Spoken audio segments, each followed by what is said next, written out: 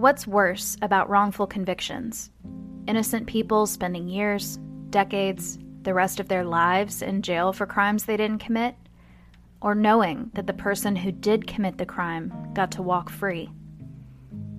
Both are just about unbearable, if you ask me. Unfortunately, we're only human. Humans are in charge of the judicial system, and humans make mistakes. But it goes deeper than that, because sometimes they aren't just mistakes. Sometimes they're people making decisions with ulterior motives, or there's negligence. Sometimes decisions are made that aren't fair, or truthful, or just. And that's a pretty good summation of what happened during the prosecution of Joyce Watkins and Charlie Dunn.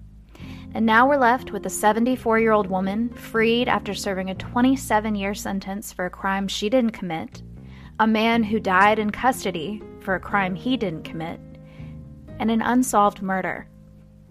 This is the story of the murder of Brandy Danielle Jessie. And listener discretion advised, this episode will have to go into some detail about the assault, rape, and murder of a child.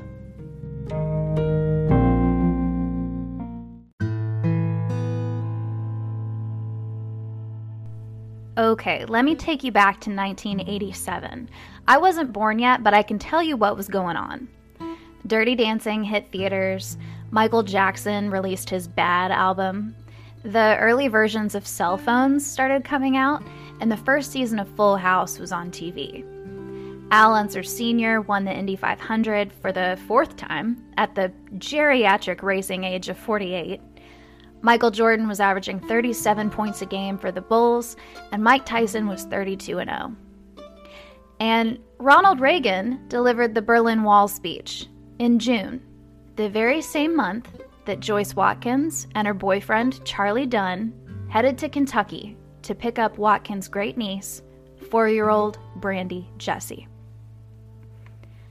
Just before midnight on June 26th, Watkins and Dunn arrived in Fort Campbell, Kentucky to pick up Brandy and take her back to Nashville where they lived. So Brandy had been living with another one of her great aunts, a woman named Rose Williams, and she'd been staying with Rose Williams for 2 months. Now, right off the bat, Watkins and Dunn noticed that Brandy had a black eye, and she was complaining of being thirsty. And then, when they got all the way home, Watkins found blood in the girl's underwear. So upon this discovery, combined with Brandy just acting kind of strange, Joyce Watkins called Brandy's grandmother in Georgia to tell her that she believed Brandy needed to go to the doctor or the hospital. But Brandy's grandmother told them not to do anything, and that she and Brandy's mom would come up the next morning to get her and bring her back to Georgia, I guess. But by the following morning, Joyce Watkins couldn't wait any longer. After almost 9 hours of watching Brandy act strange and this blood, she knew it was time to do something. So she called back and she was like, "Look, I'm taking this kid to the hospital." When they arrived at Nashville Memorial Hospital around 9:30 a.m. on June 27th, Brandy was still bleeding and she'd lost consciousness. Now, Watkins' sister would later corroborate that Brandy had still been conscious earlier that morning because she came over to visit briefly, and she did say that Brandy was still awake at that time. But doctors found severe vaginal injuries and head trauma, so she was rushed to Vanderbilt University Medical Center, where she was placed on life support. Brandy Jessie was pronounced dead a day later. 4 years old. The cause of death was the trauma to the head. And what happened after that was just a big mess.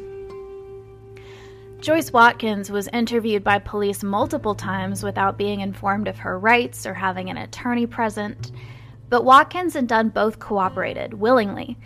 They allowed police into their home to get the child's clothes and bedding, and according to the Conviction Review Unit, after an investigation in Fort Campbell that, quote, left much to be desired, the police had already decided who the culprits were. They didn't need any more evidence. In August of 1988, Joyce Watkins and Charlie Dunn were convicted of first-degree murder and aggravated rape. But people who had been around Brandy while she was living with her great-aunt, Rose Williams, said, wait a minute, there's more to the story here. And boy, were they right.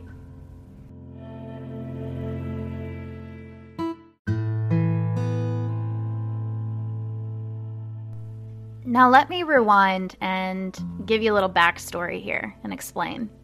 So here's the deal.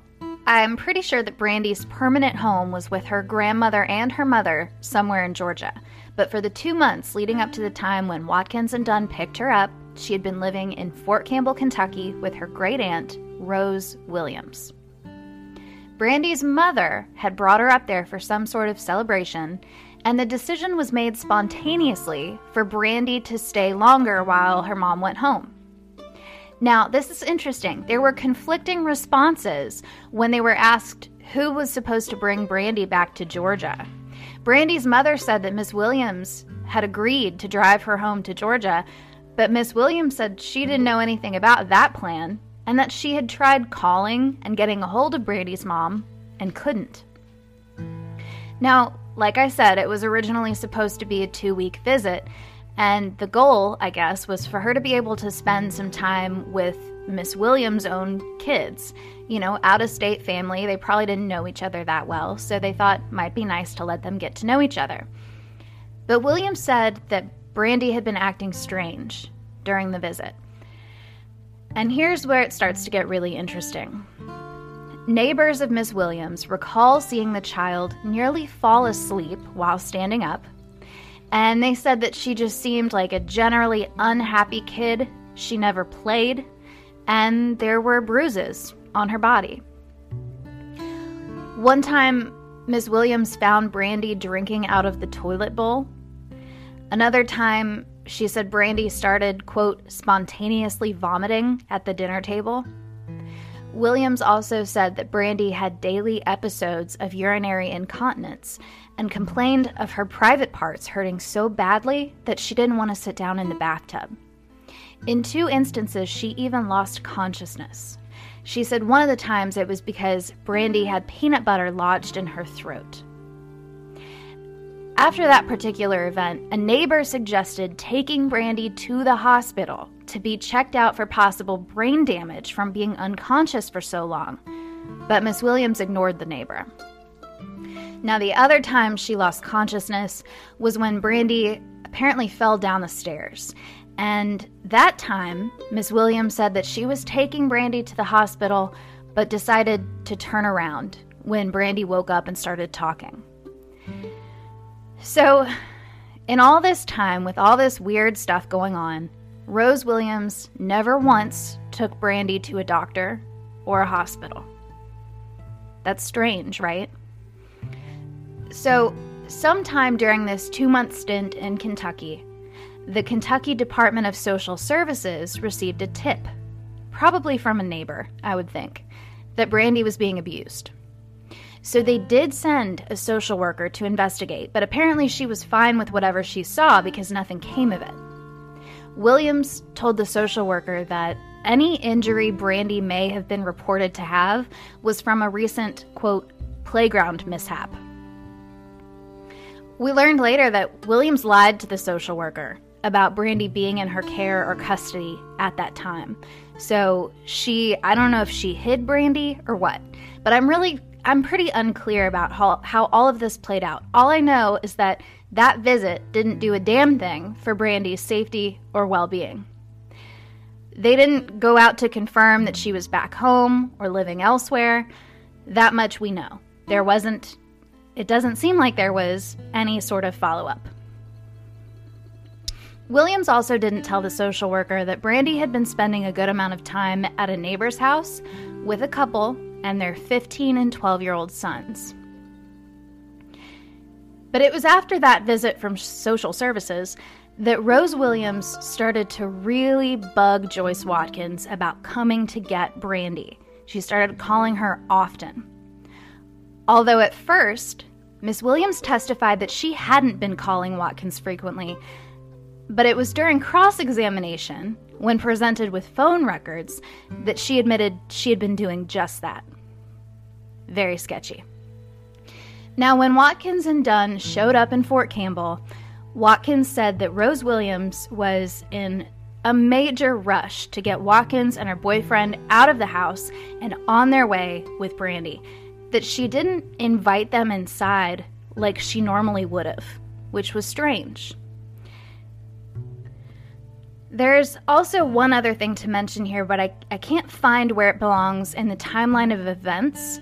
But one source I read said that while Brandy was at a Bible camp, someone noticed that she had welts on her back and she had a swollen hand. So I'm not sure if this Bible camp was while she was in Fort Campbell or when it was back in Georgia and she was living with her mother. I'm not sure. The only conclusion I can come to is that this was just a battered, abused child.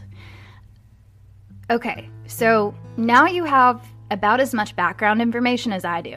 So let's talk some more about the investigation, trial, sentencing, appeals, all that good stuff.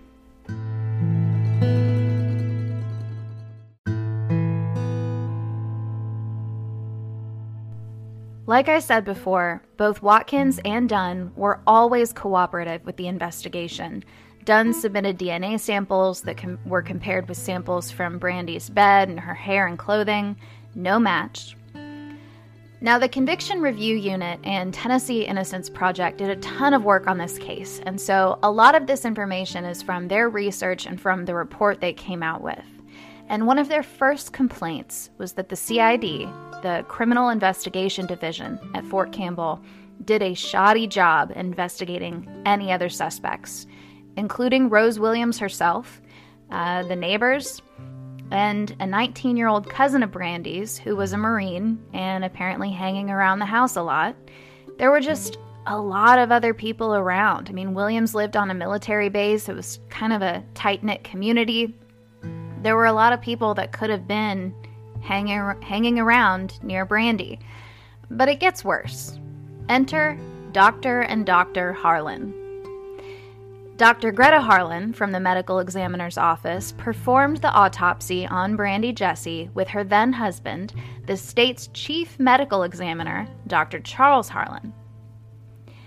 Dr. Greta Harlan found imprints of 9 blows from human knuckles on Brandy's head, and the force of these blows caused the veins and arteries on both sides of her brain to tear. Okay? There were also multiple tears to her hymen, and also, warning here, you might want to skip ahead 15 if you don't like these details. So, multiple tears to the hymen, and also lacerations around her vagina extending back to the area around her anus. Okay, so that's pretty gnarly stuff. And initially, she determined that these injuries had occurred within 24 to 48 hours of the child's death.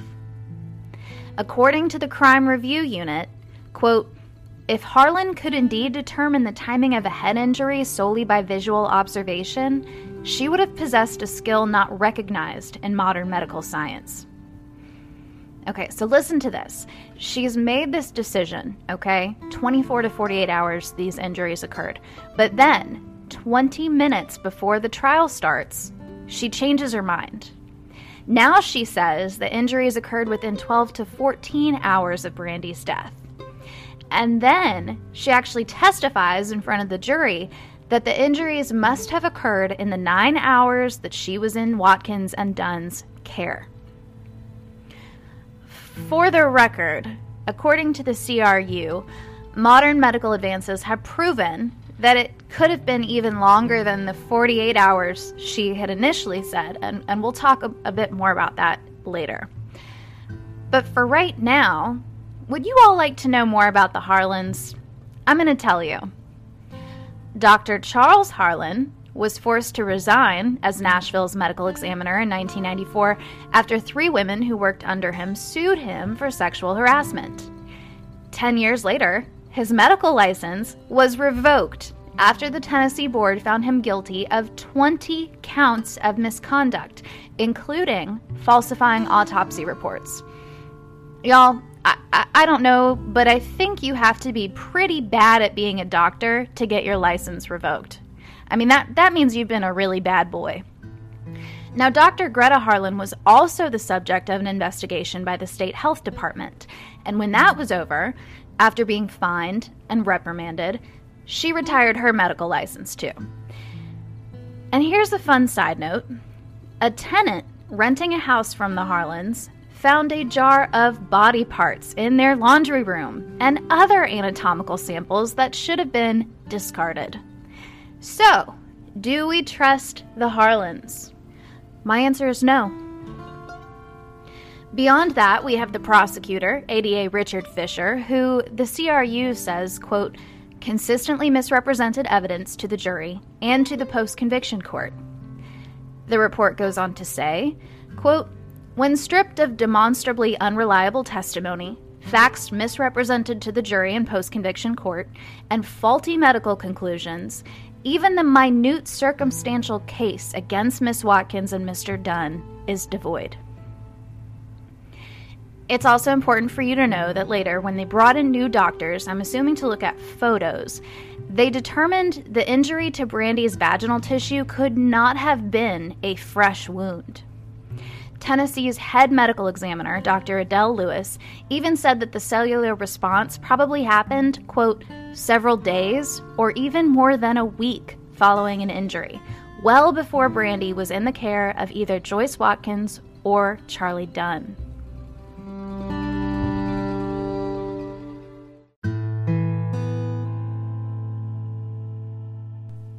Okay, I'm going to throw some more facts at you. Joyce Watkins called Brandy's grandmother an hour and a half after she picked her up. Okay, and roughly an hour of that was drive time.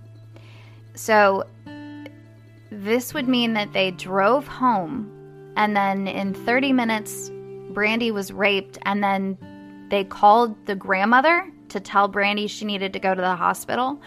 That would be a very unusual chain of events. By the way, when they tested Brandy with a rape kit, they found no semen or spermatozoa. Other red flags came up during the original trial that somehow didn't deter the jury. Rose Williams, to me, was just so sketchy. It sounds like they really grilled her about all those situations I mentioned before, and that she never took Brandy to seek medical care, and she really had no excuse. Other than she did say that one of the times she didn't have enough gas to get to the hospital without stopping to fill up, so I guess she just didn't bother.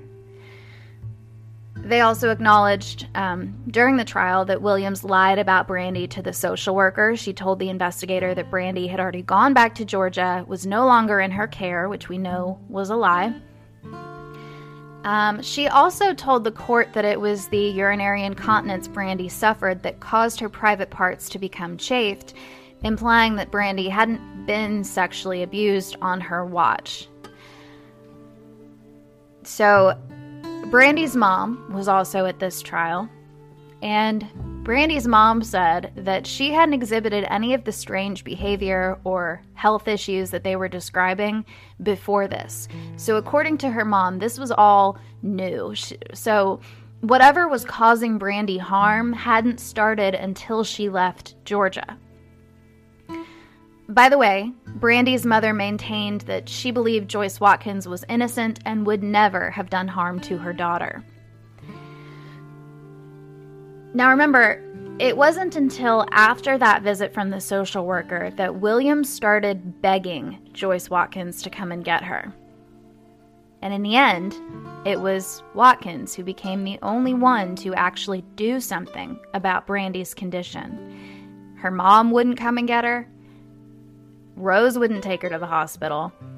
And when Joyce Watkins told the mom and grandmother about her health issues, they said, well, just wait for a while and we'll be up there to get her. And then when Joyce had called the next morning, they hadn't even left to come to Nashville. So Joyce is the only one acting on this, and she ends up getting punished for it. On August 5th, 1988, Joyce Watkins and Charlie Dunn were convicted of first-degree murder and aggravated rape. They appealed separately in 1993 based on ineffective counsel, arguing that their counsel failed to call rebuttal witness to refute the surprise medical testimony of the ME. Like how Harlan changed her story at the last minute. They didn't seem to question that. So the appeal was denied. Fast way forward. In 2015, the two were granted parole, but Charlie Dunn died in custody while awaiting his parole decision. And then even though Joyce got to get out on parole, she had to register as a sex offender. So then Joyce Watkins went to the Tennessee Innocence Project asking to tell her story. And the report asking that the pair's convictions be vacated was filed on November 10th, 2021. Included in the report was this, quote, "It is absurd to ignore the documented and ongoing abuse and neglect of Brandy in the 2 months prior to her presence in Nashville, and instead to place the blame on the two people who had Brandy in their care for less than 9 hours. Two people who within 1.5 hours notified Brandy's grandmother of a medical problem and the need for Brandy to receive medical care." And this 44-page report, it worked.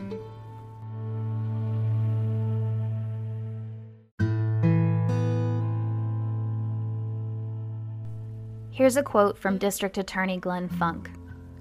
Quote, "Joyce Watkins and Charlie Dunn are innocent. We cannot give Miss Watkins or Mr. Dunn their lost years, but we can restore their dignity. We can restore their names. Their innocence demands it." This finally happened on, I believe, January 12th of this year, so very recently. Watkins is the first Black woman ever to be exonerated in the state of Tennessee, and only the third woman in state history.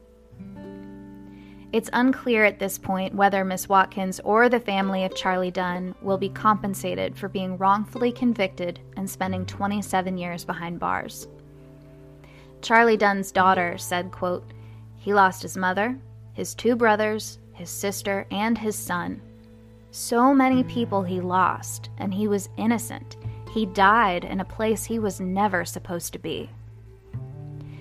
Dunn was exonerated posthumously, and it was also revealed at this most recent court date in January that Watkins was actually offered a deal right before their trial in 1988. They wanted her to say that Dunn committed the crime, and she refused. And Miss Joyce Watkins is now starting over in a world she was barred from for nearly 30 years, at age 74. And justice will probably never be served for 4-year-old Brandy Jessie, and I'm left with so many questions. There were so many opportunities for people to speak up and get this kid to a doctor's office. Why did a 2-week stay turn into a 2-month stay? Why did Rose want Joyce Watkins to take Brandy and not the child's own mother? Why was it so hard to get the child's mother in the loop in all this? Why couldn't Rose get a hold of her? What about Rose Williams' oldest son? In the CRU report, I learned a little more about that. Like I said, he was 19 at the time of Brandy's death and in the Marines. Williams told investigators her son had left at the end of May to go to his reserve unit in Georgia, and that's where he remained. But it doesn't look like we have anything really to confirm his whereabouts, and some people felt like Williams may have been covering for her son. There doesn't appear to have been much investigation at all into whether he really was where they said he was on the days leading up to Brandy's death. Watkins and Dunn showed up at midnight on June 26th at Rose Williams' house, according to the 44-page report, which I read in full. I think that in itself is a little strange, too. It makes me think there must have been some sense of urgency for them to leave their house at 10:30 at night, pick this 4-year-old up at midnight, and take her home in the same night. And the timing of it makes me wonder what all they knew, what Rose was telling them. There's more to this story, and it feels so close. What continues to be troubling about this case is that it was treated as so open and shut when it happened. There aren't a lot of articles about the original investigation. There aren't a lot of details about a timeline of events or Brandy's immediate family or any of that. Her mom's name isn't even mentioned in any of these articles. It's included in the CRU report, but it's redacted. Although later in the report, it's not redacted. So out of respect, I'm not telling you what it is. But if you want to read the report, it's there and you can find out for yourself. Another thing I found in the CRU report was that Miss Watkins had visited with Miss Williams and Brandy 2 to 3 weeks prior to Brandy's death. And although she didn't see or report seeing any injuries or bruises, she did call Brandy's mom and tell her that something seemed off and that she should come get her. In response to this, Brandy's mom told investigators she didn't believe it because Mrs. Watkins tended to exaggerate. That, to me, is kind of unreal.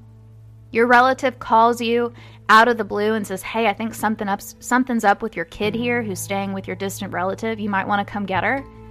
I get my ass in the car and go get her. Also, the call that Miss Watkins made from her home phone when she arrived back in Nashville with Brandy, okay, that same night, that was a 16-minute phone call, during which she informed the mother that Brandy was bleeding. And that the mother said, do nothing, don't take her anywhere, we'll come get her later.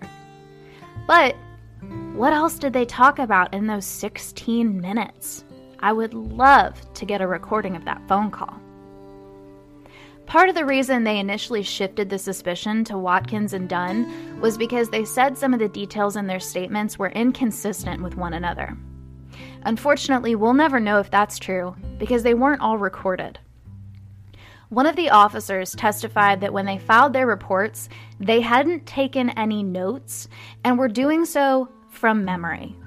In fact, this officer went so far as to say that although she reviewed some recorded statements, her written reports didn't reflect what was in those recordings, but that the recordings, quote, refreshed her memory as to other statements made by Miss Watkins.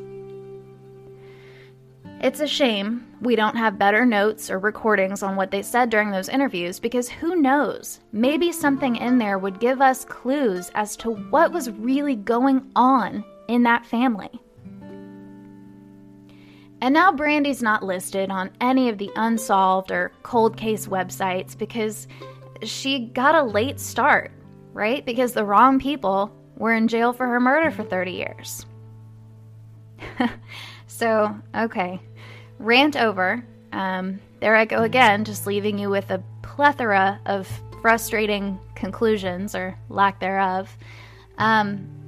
So yeah, that's the truly tragic story of the unsolved murder of Brandy Jessie.